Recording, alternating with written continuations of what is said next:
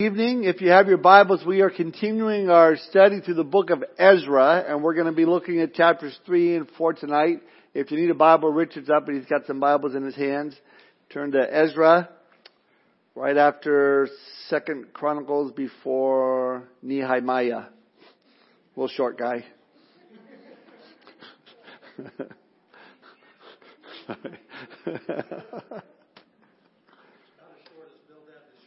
That's true.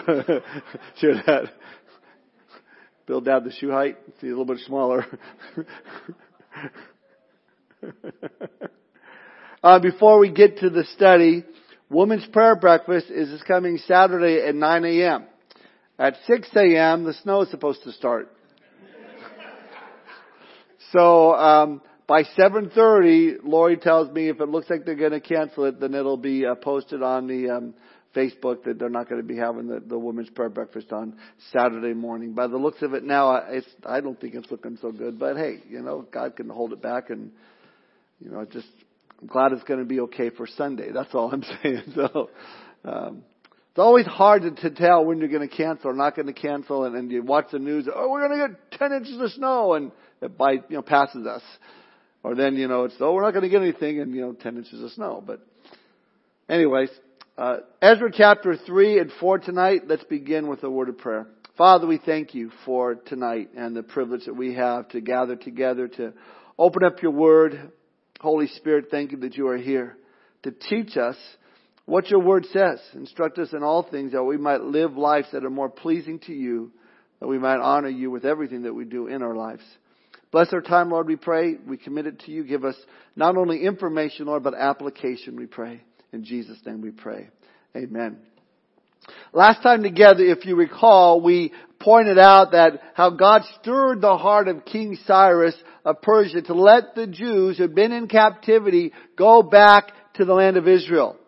Amazing, we saw how God called out Cyrus by name 170 years before he was even born, that this would happen, that this man was going to be born, going to be raised up, and he's going to speak forth the truth of God's word that the Jews will be able to go back to their land. Isaiah prophesied in Isaiah 45, 1-6 that a man named Cyrus would come on the scene and would build Jerusalem, let the captives go, and they did, and so much so that Cyrus gave back the stolen temple treasures to go with them, and ordered all the Jewish neighbors to help finance the trip home. And then in chapter 2, we looked at a list of those who returned to Jerusalem under the leadership of Zerubbabel. So we got the call to go out. They got all the stuff from the temple, everything ready for the new temple to be rebuilt. All the people came, and now we're in verse 1 of chapter 3. They're ready to make a new life, and we read, "And when the 7th month had come, and the children of Israel were in the cities, the people gathered together as one man to Jerusalem." Now we know why they were in captivity. They turned their back on their spiritual life. And you can read about their backsliding, and we looked at it. We were in the book of Isaiah, then we did Jeremiah, and we saw all the ways in which they turned their backs on the Lord, even though God sent prophet after prophet telling them to stop the direction they're going, turn back, repent from their idolatry. They would not do it, and so they were taken into captivity. Nebuchadnezzar had come in. He had ruined their city, its walls, and their temple. Well, now the end of the 70 years have come, and it says the 7th month had come, and the children of Israel were in the cities, the people gathered together as one man to Jerusalem. Very exciting. I mean, they're really returning to rebuild the ruins, and it's really a picture for them and for us how God is in the business of rebuilding. God is in the business of restoring that which was ruined. He likes to restore spiritual lives. Lives ruined by sin, God restores and rebuilds. Now the 7th month here in the Jewish calendar is equivalent to our September, October. During this month of gathering together, they had 3 great festivals. The Feast of Trumpets on the first day, the Day of Atonement on the 10th day, and the Feast of Tabernacles on days 15 through 21. So these feasts, they were great times of joy and rejoicing. And we read that the people gathered together as one man to Jerusalem. I like that. That really is the theme of chapter 3. It's unity. If you want to accomplish great things for the Lord, then it takes unity in the church. It takes being on the same page, catching the same vision for the church. People gathered together as one man to Jerusalem. How did this unity come about? Really through humility. Humility before God and the offerings that they made, and humility between each other. Because before there can be unity, there has to be humility. Why? Because humility brings about unity. That's why there cannot be unity. People are always looking for their own will, their own rights, their own agenda. That's what I want to do. Well, you can't have unity. There'll only be unity in the body of Christ to the degree that there is humility. And secondly, humility brings about liberty. I think that the humble person is the freest of all because he or she is completely free from protecting their rights or promoting themselves or polishing their image. No, the world says promote yourself, and the Lord says humble yourself. The world says watch out for number one. The Lord says esteem others better than yourself. The world says claw your way to the top. The Lord says the way up is down. Paul writes this in Colossians 3:12-13. Therefore, as the elect of God, holy and beloved, put on tender mercies, kindness, humility, meekness, long-suffering, bearing with one another, and forgiving one another. If anyone has a complaint against another, even as Christ forgave you, so you all also must do. Humility. It's a key to unity. Because these people were gathered together as one, they were now in the proper position for power, for God to work in a mighty way. It's like there in Acts chapter 2 when the disciples were in one accord, in unity, that the Holy Spirit was poured out upon them.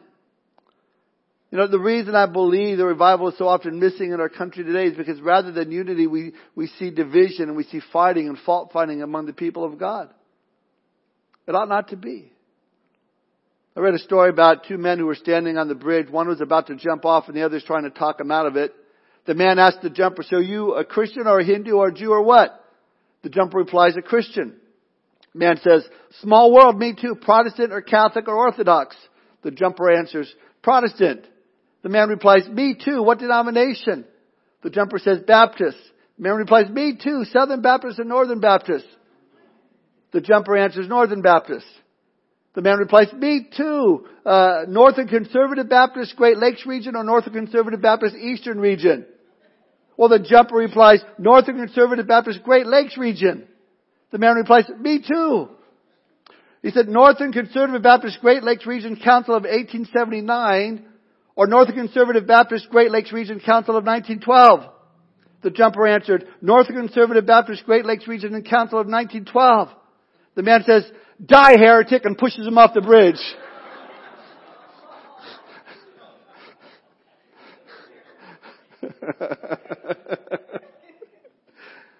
See, if you want to accomplish great things for the Lord, takes humility. Paul writes in Philippians 2:3, let nothing be done through selfish ambition or conceit, but in lowliness of mind let each esteem others better than himself. Not the same as yourself, not a little bit better, but better than himself. Well, verse 2 we read, then Joshua the son of Josadak and his brethren the priests and Zerubbabel the son of Shealtiel and his brethren arose and built the altar of God of Israel to offer burnt offerings on it, as it is written in the law of Moses, the man of God. I love that. As it is written, they searched the scriptures to find out what was written in the law of Moses, the man of God. And when they found what was written, they did what was written. There was no controversy. There was no difference of opinion. See, they not only returned to the land, they also returned to the law of Moses. They returned to the Word of God. Bible was their authority. It didn't matter the ideas or the opinions of individuals. It didn't matter. What mattered was what the Word of God says, what the Bible says. They read it and they did it. They, like James, were doers of the Word, not just hearers of the Word. Or verse 3. Though fear had come upon them because of the people of those countries, they set the altar on its bases, and they offered burnt offerings on it to the Lord, both the morning and evening burnt offerings. So there was a lot of hostility from the people around them, and they were really living in fear, but they made it all the more, they were all the more devoted to doing the things for the Lord, calling on the name of the Lord, making the offering to the Lord morning and evening. I think certainly something we can learn from here is if fear begins to set in with all that's going on in our world, draw close to the Lord. Continue to worship the Lord. Exercise your faith in the Lord. Faith and fear are mutually exclusive. You're not going to have fear if you have faith. But if you're not in faith in your God, then there's going to be fearful in all sorts of things. Verse 4, they also kept the Feast of Tabernacles as it is written, and offered the daily burnt offerings in the number required by ordinance for each day. Feast of Tabernacles was a week-long celebration wherein God's people took time to remember His faithfulness to them as they made their way from Egypt to the Promised Land. Verse 5, afterwards they offered the regular burnt offering and those for the new moons and for all the appointed feasts of the Lord that were consecrated, and those of everyone who willingly offered a freewill offering to the Lord. From the first day of the 7th month they began to offer burnt offerings to the Lord, although the foundation of the temple of the Lord had not been laid. The altar was set up, the feasts were being observed, the offerings were being made, but there was no foundation yet for the temple.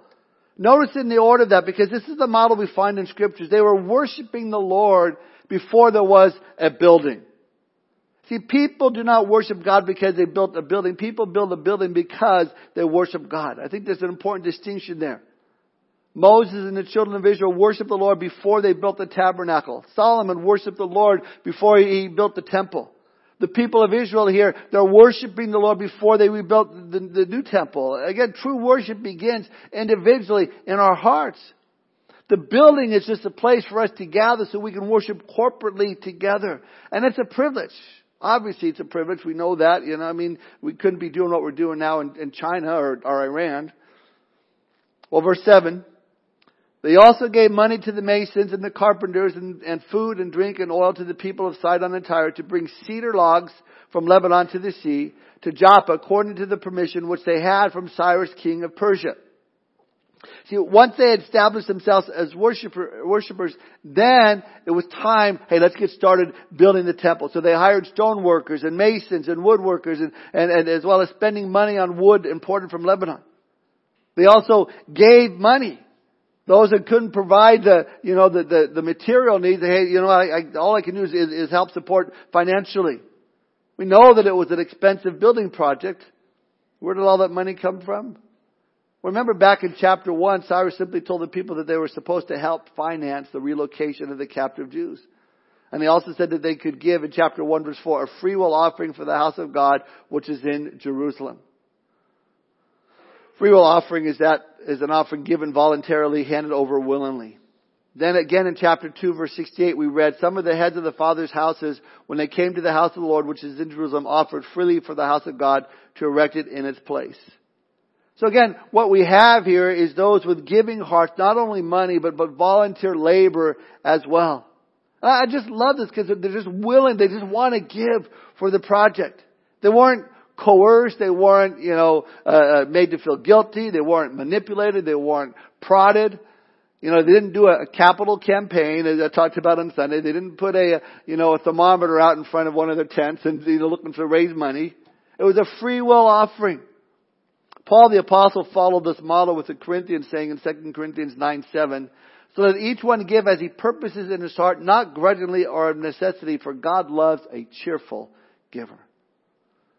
This is where I believe that many churches and ministries fail to follow the biblical model. It's not wrong to let people know that they can give or that there is a need, but it's wrong to force them out of guilt or condemnation into giving. Besides, if God is building the project, He's providing for the project. Where God guides, God provides. Well, verse 8. Now in the 2nd month of the 2nd year of their coming to the house of God at Jerusalem, Zerubbabel, the son of Shealtiel, Yeshua, the son of Jozadak, and the rest of their brethren, the priests and the Levites, and all those who had come out of the captivity to Jerusalem, began work, and appointed the Levites from 20 years old and above to oversee the work of the house of the Lord. Then Jeshua with his sons and brothers, Kadmiel with his sons and the sons of Judah, rose as one to oversee those working on the house of God, the sons of Henadad with their sons, and the brethren, the Levites. Now it wasn't until the 2nd month of the 2nd year that we read that the work on the temple itself began. Why the delay? Why did it take so long? Well, they needed, for one thing, to get settled in their respective cities. They needed to get there and get their house in order. And for another, after they kept the Feast of Tabernacles, it would be winter. So it's not the right time for building it. So the work seemed to be delayed, but they were not deterred from it. They gave regularly and generously towards it. They planned and prepared for it. I think the same way The same thing happens in our lives spiritually. God is doing a work in our lives. It can be compared to a building project. And Jesus, He laid the foundation when He saved you. And He promises to complete that work that He began in you. Now that doesn't mean that there won't be problems in construction. We're all a work in progress. Sometimes we might need, a tap upside our heads or maybe a little tightening in some areas of our lives. Because we're all a work in progress. But that shouldn't deter us. It shouldn't discourage us. Because as far as our spiritual lives are concerned, we're not to let our physical lives get in the way. Yeah, the Jews here had homes to build and cities to establish. They had crops to plant and livestock to feed and tend. Life was breaking out all around them, but they didn't let that interfere with their spiritual rebuilding. They kept it in perspective. Don't be deterred. They didn't get discouraged. Not yet, at least. Look at verses 10 through 13. When the builders laid the foundation of the temple of the Lord, the priests stood in their apparel with trumpets, and the Levites, the son of Asaph, with cymbals, to praise the Lord according to the ordinance of David, king of Israel. And they sang responsively, praising and giving thanks to the Lord. For He is good, for His mercy endures forever toward Israel. Then all the people shouted with a great shout when they praised the Lord, because the foundation of the house of the Lord was laid. But many of the priests and Levites and heads of the fathers' houses, old men who had seen the first temple, wept with a loud voice when the foundation of this temple was laid before their eyes. Yet many shouted aloud for joy, so that the people could not discern the noise of the shout of the joy from the noise of the weeping of the people.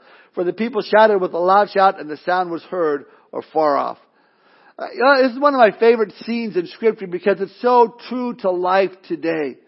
You had a group of people that are really excited about what God is doing. Verse 11, the people shouted with a great shout when they praised the Lord, because the foundation of the house of the Lord was laid. But despite everything that was going on, there were those who was the discouragers, who were being discouraging, the complainers, the glass half empty, people instead of the glass half full people. And I've seen many wonderful things that God has done in ministry here at Calvary for the last 20 years being a pastor, but I've also seen and heard over the years those discouragers. Those have had their own ideas, what we ought to do this, and when it doesn't pan out, to their plans, then comes discouraged, disgruntled believer. Why don't we do that? We need to do that. And just this complaining going on, and it leads to division. Discouragement is a greater foe than you may think. I think by far it's one of the greater arsenals that the devil has to use against us. It's his nuclear weapon, if you will. And what makes it even more dangerous is that we don't fear it as we should. I think discouragement has brought many Christians down more than all the other sins combined. You see, discouragement is the climate within so many other sins get committed. And I think one of the biggest reasons people get discouraged is because of comparisons. What we're reading here. We read in verse 12 that many of the old men who had seen the first temple wept with a loud voice when the foundation of this temple was laid. They're comparing it to the original temple, and they're going, oh man. Comparison really is a route to discouragement. We can fall prey to as a church and individually. Maybe you compare yourself to someone who's being more successful or seems to be happier or healthier or wealthier. Perhaps they're more successful in both worldly and spiritual standards. Maybe you compare, well, this church is doing this and we're not doing it. You get discouraged. Someone said, if the grass looks greener on the other side, check their water bill. Listen, think of it in terms of great art. Let's talk about music. Is Beethoven greater than Mozart? Well, you can argue one way or the other. You can try and figure it all out. But when you're done, they're both masterpieces. I mean, these guys are incredible. You see, comparison only robs each of them of their own intrinsic beauty. It's so important that we don't compare ourselves with anyone else other than Jesus Christ. Because that's where you get the true glimpse of who we really are of ourselves. When we compare ourselves to Jesus, it brings us right back to the place where He wants us to be, that of humility. And that humility brings unity. And it may not seem like it, you may not feel like it, you probably don't look like it, but understand each of us are a masterpiece in the making. God's Word says so. We're all under construction. Ephesians 2:10, for we are His workmanship, created in Christ Jesus for good works, which God prepared beforehand that we should walk in them. Philippians 1:6, being confident of this very thing, that he who has begun a good work in you will complete it until the day of Jesus Christ. Work in progress. Well, now we come to chapter 4. And in chapter 4, we can see a parallel in our own lives from the dangers that come our way as we continue to grow in our relationship with the Lord, and the attacks that come into our lives and seek to bring us down. I think there's about 4 or 5 of them here, but one of the biggest attacks spiritually that we face after we come to Christ is spiritual harassment. You know, you come to Christ and all of a sudden, you know, you're not partying with the guys as you used to. You're not living this life that you used to. And all of a sudden they go, what's wrong with you? Oh, you're holier than now. And you get this attitude. We should expect it. In fact, Paul says in 2 Timothy 3:12, yes, and all who desire to live godly in Christ Jesus will suffer persecution. Not you might. There's a good chance. No, if you want to live godly in Christ Jesus, you're going to suffer persecution. You know, I think we discover early on in our walks with the Lord that we have adversaries out there who want to seek to harass us and try to stop our spiritual progress. And that's what we're seeing here in the beginning part of chapter 4. Look at verse 1 of chapter 4. Now when the adversaries of Judah and Benjamin heard that the descendants of the captivity were building the temple of the Lord God of Israel. So first and foremost, we see there's adversaries. So that's a reminder that we are in a spiritual warfare. Now normally when we think of spiritual warfare, our minds pictures, images of devils and demons. And Ephesians 6:12 does say, for we do not wrestle against flesh and blood, but against principalities and powers, against the rulers of the darkness of this age, against spiritual hosts of wickedness in the heavenly places. But what we need to understand is that they usually manifest themselves through ordinary people. People you go to work with, people you go to school with, your neighbor, even perhaps someone you live with if you're married to a non-Christian. See, these returnees who were rebuilding the temple were opposed by their neighbors. Why would we not think that we would be too? Now, who were these adversaries that they're talking about here? Who were the Jews' adversaries? Well, they were the Samaritans. See, many years earlier, the 10 northern tribes had been carried off to Assyria. Assyrians in turn took up residence in the land vacated by the 10 tribes. But when the mountain lions began to wipe out the Assyrians, they sent a message back to Assyria saying, send back some of the priests to help us worship the God of this land. We're getting eaten alive by these lions. God is punishing us. 2 Kings 17:25. So certain priests were sent back. They built altars to Jehovah, but the people continued to be compromised by serving Jehovah and continuing to worship the God of the Assyrians. So as you read verse 1 here, it's not by chance that as the spiritual adversaries coming against the Jews, the first attack would be that of compromise. Compromise. Get you to compromise on what God has called you to do. Look at verses 2 and 3. They came to Zerubbabel and the heads of the fathers' houses and said to them, let us build with you, for we seek your God as you do, and we have sacrificed to him since the days of Esarhaddon, king of Assyria, who brought us here. But Zerubbabel and Jeshua and the rest of the heads of the fathers' house of Israel said to them, you may do nothing with us to build a house for our God, but we alone will build to the Lord God of Israel, as King Cyrus, the king of Persia, has commanded us. First attack was compromise. Again, as I said, usually if you're a new believer, man, that's going to be the attack that's going to come your way. Oh, come on. One drink. What's it going to hurt? Who will know? Come on, it's just a little fudging on your numbers, on your taxes. No big deal. Everybody has 60 dependents. Just write it down there. The leaders of Israel recognized that they were asking them to compromise their faith to include other gods and other beliefs. Couldn't do it. See, Christianity is often criticized for being too narrow-minded. How could Jesus be the only way to God? How can He be the only truth? How is it you can only find eternal life in Jesus? Well, because that's what He said. I am the way, I am the truth, I am the life. No man comes to the Father but through me. So He's a liar, a lunatic, or He is the Lord, someone to be trusted. Yeah, Christianity may be exclusive, but understand it's very inclusive. All men everywhere can be saved if they come by grace through faith in the promised Savior in Jesus Christ. Now, as we see these inhabitants approach Zerubbabel and ask if they might help build the temple, they say, hey, we're just like you and we seek your God and we've been sacrificing Him since the days of Assyria's king. And the Jews are being asked to partner together with these people who claim to know God, but they didn't approach God on the same terms as the Jews here did. Again, they were asking to compromise for the sake of unity. And you can't do that. We're in the same boat today. To compromise for the sake of unity and tolerance. The pressure always is as a church for us to be united with any group or any church that we believe in Jesus. Well, the Mormons say they believe in Jesus, as do the Jehovah's Witnesses, but it's a different Jesus than we believe in.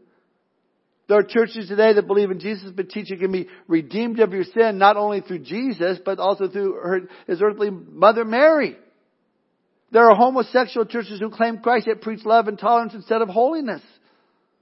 I read a group called the Rastafarians who smoke marijuana and preach that Jesus is one of many incarnations of God. So you're going, we need to be in unity with these other churches. No, you don't. Well, they're seeking God. No, they're not really seeking God. Not the same God that we worship. So Paul says, don't be unequally yoked together with unbelievers. Well, how can you tell if they're an unbeliever? They're naming the name of Jesus. Well, I can tell because I know what the Bible says. Paul called those who legalistically put more requirements on salvation than simple faith in Christ false brethren in Galatians 2:4. Jews said that those who claim to be Christians yet practice sin in the name of grace deny our only Master and Lord Jesus Christ, Jude 1:4. So here's Zerubbabel, and Joshua told them pointedly, you have nothing in common with us, we're not compromising. Well, the attacks continue. Look at verse 4. Then the people of the land tried to discourage the people of Judah. They troubled them in building and hired counselors against them to frustrate their purpose all the days of Cyrus, king of Persia, even until the reign of Darius, king of Persia. So the enemy loves to attack us on the inside, and he can do it personally, or he can do it, psychologically. He can try to infiltrate our ranks, to dress up as a wolf in sheep's clothing and attack from the inside, or he can stand on the outside and cause us to be our own worst enemy. See, since they weren't able to get in personally, they attacked psychologically. They did this by focusing on 3 areas: discouragement, fear, and frustration. Verse 4 says, they discouraged the people of Judah. That word discouraged there means to sink down, let drop, abandon, be disheartened. They attacked in such a way as to cause them to lose heart, to just give up. Listen, I've learned over the years that when you or I feel like just giving up or bailing out, you can rest assured that it's the enemy that's attacking you. He's coming against you. As I said already, I think discouragement is one of the most potent weapons that can be leveled against a believer. And if you give in to discouragement, it makes you much more susceptible to the other sins. But there's another adversary in verse 4. It says they troubled them in building. The words mean that they frightened them. Or literally they terrorized them. I mean, they were terrorists coming against them. I mean, you thought we're the only ones dealing with terrorism. This goes way back. Listen, there's today something that Satan understands that we need to as well. You and I have a spiritual fear factor, and the devil knows what it is. He will manipulate people and circumstances to tap into your fear factor, to try and terrorize you. Well, what if that happens? Well, I don't know. I never thought about that. And he's trying to get you to be afraid, become fearful. Something might happen, or you'll lose something or someone if you press forward in your walk with God. These adversaries made the people afraid to build, terrified of what would happen if they continued. Again, when we stop doing the work of the ministry because of fear or anxiety, we need to recognize that that's too an attack of the enemy. And we need to trust in the Lord. Proverbs 29:25 says, the fear of man brings a snare, but he who trusts in the Lord will be exalted. Deuteronomy 31:6 says, be strong and of good courage. Do not fear nor be afraid of them, for the Lord your God, He is the one who goes with you. He will not leave you or forsake you. So we see the enemy is attacking through compromise, trying to attack through discouragement, through fear. The fourth attack is through division. Look again at verse 5. Read that the adversary hired counselors against them to frustrate their purpose. The term frustrate their purpose means to break, split, or divide their counsel or purpose. In other words, try and bring division within the people. Hey, I heard so-and-so said this, or so-and-so said that. Well, I heard so-and-so say this. Well, I don't think, how could they say it? They're just bringing this division in. It's such an effective method that the enemy uses to divide and conquer. Sometimes it's over things that are very ridiculous, Oh, we're going to replace the carpeting in the church. Well, half the church wants blue carpeting and the other half wants red carpeting. The enemy whispers in your ear, well, it's God's will to have blue carpeting. Well, my friends think we should have red. Well, your friends are wrong. Who do they think? They're colorblind. What's wrong with them? No way. Yes, and you get this fight over something ridiculous. I heard of a church that I shared this before that argued for 4 hours in a church business meeting over what kind of flowers should be on the little table behind the pulpit. 4 hours over flowers. It's ridiculous. You see, when stuff like that goes on, you can be assured that the enemy is working and he has won the victory. The only solution is to listen to God's appointed leader, which is Zerubbabel. God raised him up to lead them, so whatever color carpet he decides, man, we're behind it 100%. Well, before we see our next adversary, I need to explain what's going on in this next section of verses. Verses 6 to 23 are not in chronological order with verses 1 through 5. They're like a parenthesis or a footnote inserted in between verses 5 and 24. See, the authors have been describing their current trouble while Cyrus was king of Persia. But in this parentheses, you'll read about the successors of Cyrus, Artaxerxes, and Darius. And these verses cover the whole period of time that is described in Ezra, Nehemiah, and Esther. Now, why give the whole story of the troubles? Because there were additional adversaries that they faced, and he wanted to list them all at once, to keep it all together while he's still on that subject. He's writing a spiritual history here, not just a literal one. And so he recognizes it and brings it to our attention. The next adversary they faced was accusations. Look at verse 6 and 7. In the reign of Ahasuerus, in the beginning of his reign, they wrote an accusation against the inhabitants of Judah and Jerusalem. In the days of Artaxerxes also, Bishlam, Mithredath, Tabel, and the rest of their companions wrote to Artaxerxes, king of Persia, and the letter was written in Aramaic script and translated into the Aramaic language. Aramaic was a universal language everyone spoke in order to communicate. The point is that the letters were written to both of Cyrus's successors, accusing these returnees of just horrible, terrible things. Look at verses 8 through 10. Rehum the commander and Shimshai the scribe wrote a letter against Jerusalem to King Artaxerxes in this fashion. From Rehum the commander, Shimshai the scribe, and the rest of their companions, representatives of the Danites and those guys, and the Tarpelites, the people of Persia and Iraq and Babylon and Shushan, the Dehavites, the Elamites, and the rest of the nations whom the great and noble Osnappar took captive and settled in the cities of Samaria and the remainder beyond the river, and so forth. See, the enemy was attacking on the outside. Now they're going to start attacking on the inside. Remember that they couldn't attack militarily, for the builders had a decree from Cyrus, king of Persia, but they could work to get that decree reversed. So they're sending out this letter of accusation. Maybe you've had emails sent to you accusing you of things before, things posted on social media, attacking you because of your faith in Christ, accusing you of things that just weren't true. Well, here it was in verse 11 for these Jews looking to do a work for the Lord. They came in form of a letter. Look at verses 11 through 16. This is a copy of the letter that they sent him. To King Artaxerxes, from your servants, the men of the region beyond the river, and so forth. Let it be known to the king that the Jews who came up from you have come to us at Jerusalem and are building the rebellious and evil city and finishing its walls and repairing the foundations. Let it now be known to the king that if this city is built and the walls completed, they will not pay tax, tribute, or custom, and the king's treasury will be diminished. Now, because we received support from the palace, it was not proper for us to see the king's dishonor. Therefore, we have sent and informed the king that search may be made in the book of the records of your fathers, and you will find in the book of the records and know that this city is a rebellious city, harmful to kings and provinces, and that they have incited sedition within the city in former times, for which cause the city was destroyed. We inform the king that if the city is rebuilt and its walls are completed, the result will be that you will have no dominion beyond the river. Gosh. Now, understand that the letter said that the very people who were rebuilding Jerusalem, they had been rebellious and had caused trouble in the past. Okay, that's a true statement. That's actually what happened. They rebelled against the king of Assyria in 2 Kings 18:7. They rebelled against Nebuchadnezzar, 2 Kings 24:1. All of these things would have been easily found in the records and verified. But the letter goes on to say that if Jerusalem was rebuilt, that they would not pay their taxes and they would be ripping off the king and his empire. How could they know that? I mean, they couldn't. See, they're just bringing out false accusations, trying to run them down. Because they'd begun their letter with a little bit of truth to establish it. We got a little bit of truth there, but then they came in with this speculation and false accusation. But now they're taking it all as fact. Listen, this is something that we need to be aware of because it's so prevalent in the church today.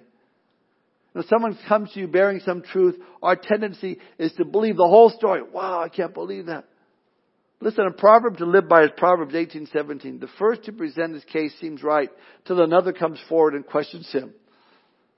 Or the New Living Translation, the first to speak in court sounds right until the cross-examination begins. So easy to believe the story you've been given because, hey, they're my friend. Why would they lie to me? But remember, they don't have to be lying to present a lie. From their perspective, this is what happened. This is what will take place. And they believe it with all their heart, but that doesn't make it true. I think of our liberal friends today, the far left. I mean, they believe it with all their hearts, but the stuff they believe is not true. And they're down this path. We talked about this last night at men's study. They're just following this path down and just riding this wave, and they don't even know it, but they're standing firm on it. So what I'm saying is we shouldn't take accusations at face value, especially when they assume to know the motives of another or are speculating on the future actions of someone else. It's God who knows the hearts and the minds of men. Only the Lord who knows a person's motives and future actions. But understand, that's a tool of the enemy. I mean, the devil is labeled the accuser of the brethren. And he can get people all caught up in accusing one another. And one of the things he likes most is to accuse believers of past sins. Oh, I can't believe you did that. But also to accuse you of present shortcomings as well. And we can get crippled by the accusations of others. We get wounded and we don't want to be treated that way. And we think we're being misunderstood. But they said this about me and they said that about me. So what? The Bible says love covers a multitude of sins. See, the solution is not to get even or wait for justification or to wait for someone to prove these accusations are wrong or to quit and give up and get discouraged. Sometimes the right thing to do is just move on. Or to quote a famous movie, let it go, A couple of movies use that. Indiana, let it go. Or the Snow movie, let it go. It's not always important to be right as it is to do the right thing. The Jews didn't do the right thing and they allowed discouragement, fear, division, false accusation to stop them from the work they were supposed to be doing. So the king sends an answer. Look at verses 17 to 24. The king sent an answer to Rehum, the commander, to Shimshai, the scribe, to the rest of their companions who dwell in Samaria, and to the remainder beyond the river.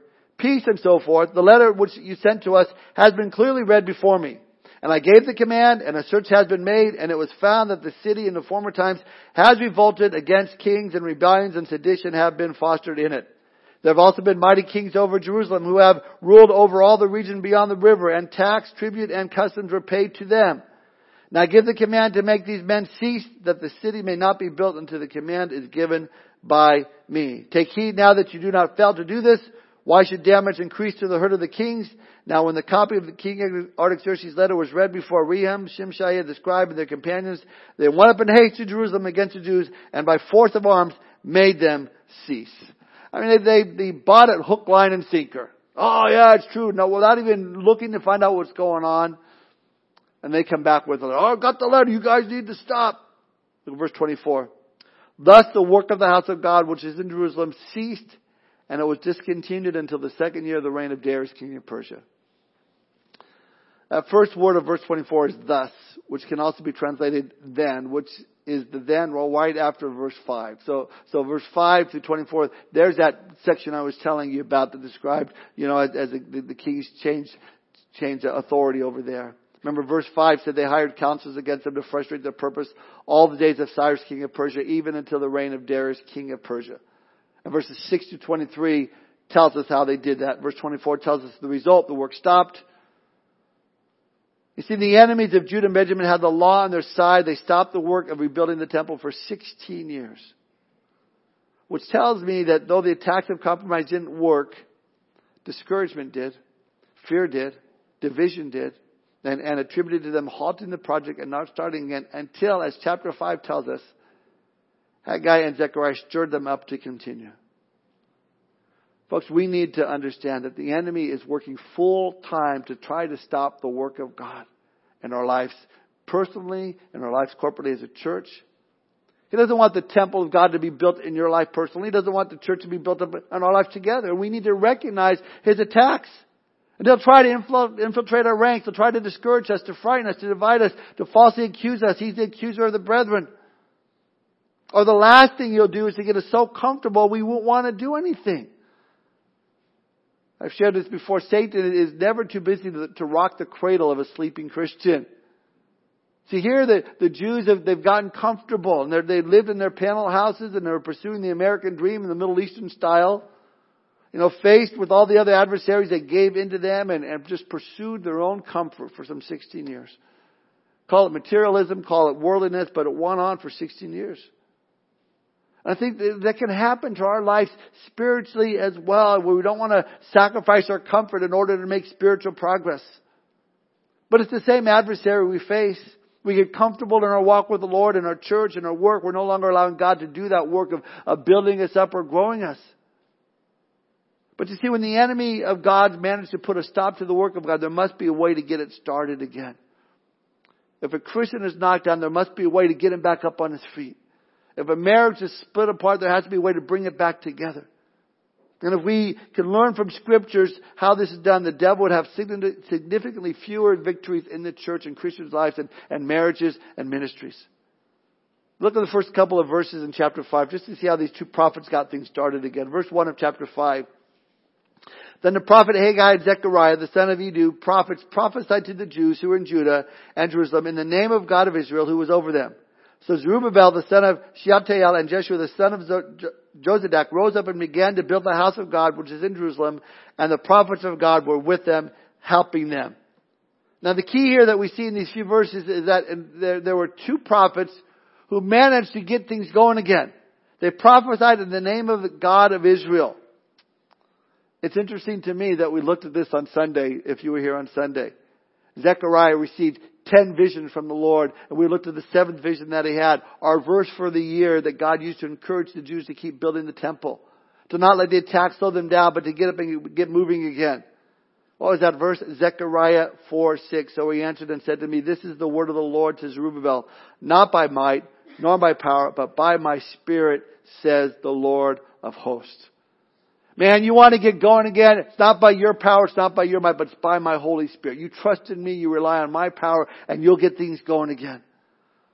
I pointed this out on Sunday. There are 3 ways in which we can go about trying to accomplish God's work. We can trust in our own strength and wisdom. Number 2, we can borrow the resources of the world.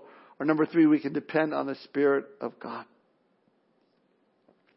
Only way for success is depending upon the leading and guiding of God's Holy Spirit continually every single day of our lives.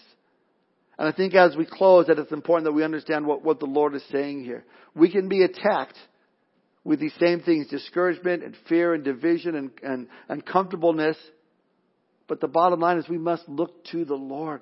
We must look to the power of the Holy Spirit working in and through our lives. And understand greater is He that is in you than he that is in the world. And no weapon formed against you can prosper as long as we're walking in the Spirit, trusting in our Lord Jesus Christ, allowing Him to do that work in us and through us by the Spirit of God. See, here's the solution. Not by might, nor by power, but by my Spirit, says the Lord of hosts. Let's pray.